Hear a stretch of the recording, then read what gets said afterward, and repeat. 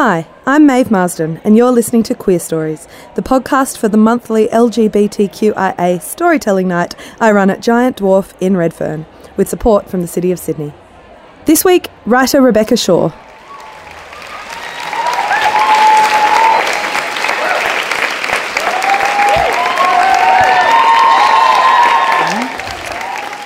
Okay. Hello everyone, my name is Rebecca Shaw and I am a lesbian. Hold for applause.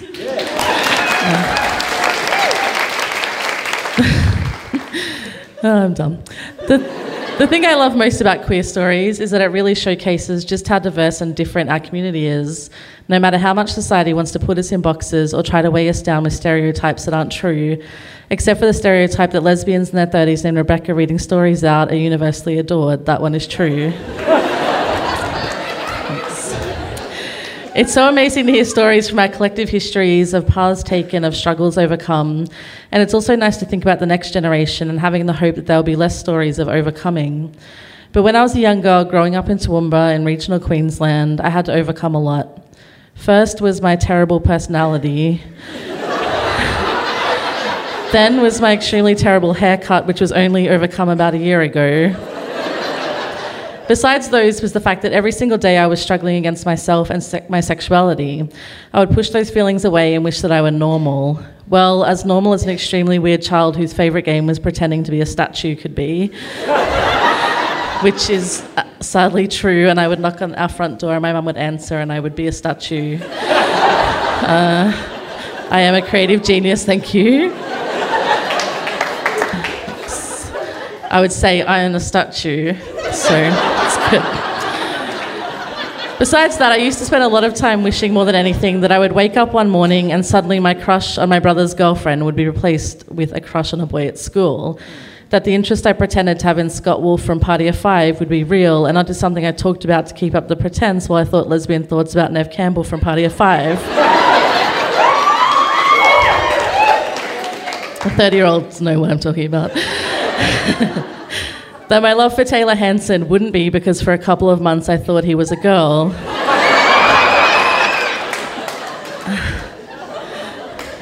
I would look at my female friends falling for boys throughout high school, dating them and wishing I could be like them.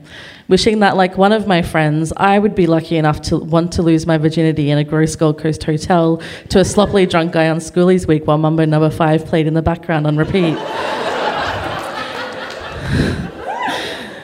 Obviously, these wishes never came true, and I ended up getting through that mindset and coming out the other side happily never having had sex while Mambo No. 5 played in the background. Yet.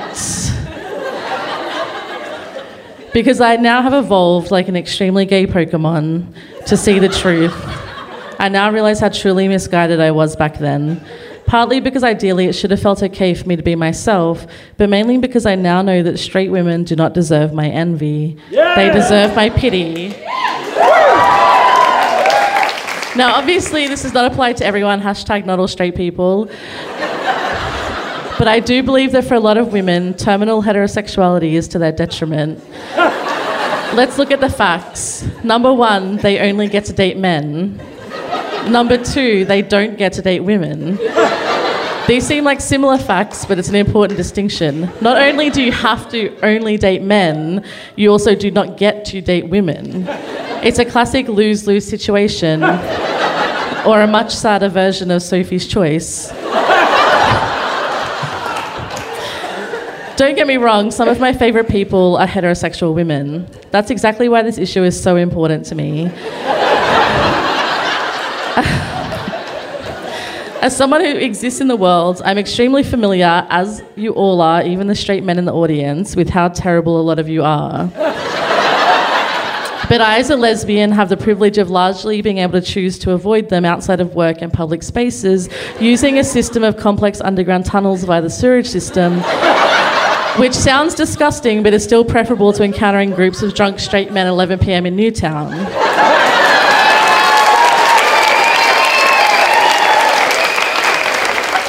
So it is very difficult for me to hear the harrowing tales from my straight female friends about trying to open thousands of terrible men chocolate bars in order to find the rare, worthwhile straight man golden ticket hidden inside. Current reference. And so I'm here tonight as the lesbian Willy Wonka, hoping to change their lives. I've decided it's time to use my spare time to offer them my assistance. I've written a pitch to apply for funding to create a retreat for heterosexual women where they will undergo a scientific program I've developed with the help of no scientist in an attempt to queer them up. But unlike ex-gay therapies, where someone tries to turn another person heterosexual and take away all of their gay thoughts, such as, when is the sequel to Carol, or did I, a human woman, just cough up a fur ball? Our therapy is not taking away any choice. We're not trying to take away women's attraction to men, we're simply attempting to add queerness to it. It's sort of like if dating a man is normal water, then dating not a man is like soda water, which is better, but dating women is like adding tequila and lime to the soda water. Now you've got a party. So the option for women to still be attracted to and want to date men will still be there. It's just our firm belief that they will not want to, given the slightest chance. The pitch first discusses recruitment. Our recruitment will focus on the heterosexual women who most closely fit the parameters within the principle of queer 10, straight 5.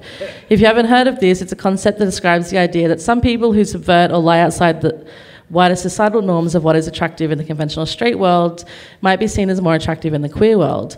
For example, if I had to appeal to straight men, I would be ranked as a negative 10 million according to Facebook commenters. But luckily, I get to date people in the queer community who more often appreciate diversity of looks, such as women who wear graphic t-shirts and jeans 100% of the time. We all know straight women like this, those who go largely unappreciated by men for whatever reason, but who we all know would be in high demand with queer women. You can spot them easily in the wild. They're usually wearing a cardigan. The pitch then focuses on some of what the program will cover. First comes the physical embodiment class. It's important for the heterosexual women to understand the scope of what is desirable to other women. This obviously can include dresses and high heels and makeup, but they're encouraged to try other clothes that may not have previously appealed to men, but will to plenty of women. So in a display that I imagine will feature as a fun dressing room montage in the film made about this successful program in my life, the attendees will try an array of hats, boots, singlets, black shirts, and denim jackets, and denim jeans, and denim literally every other item of clothing. There will be a dedicated denim room that only plays denim Minogue songs. Denim Minogue songs. Yeah. All right. Women who wish to undergo the full authentic experience will also be given an asymmetrical haircut and septum piercing, but that's not mandatory. Then comes a session that will either be called Clockwork Lemon or Clockwork Orange is the New Black. This is where the women will watch hours of non-stop footage of happy queer women, couples, cats, footage of Ellen dancing, gifs of Gillian Anderson, and the good part of the L word, so after Jenny dies.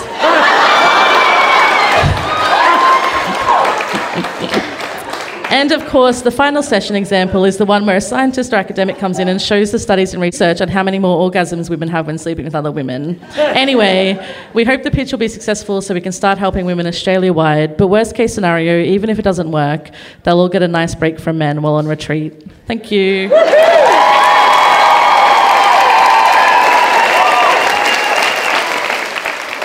Thanks for listening.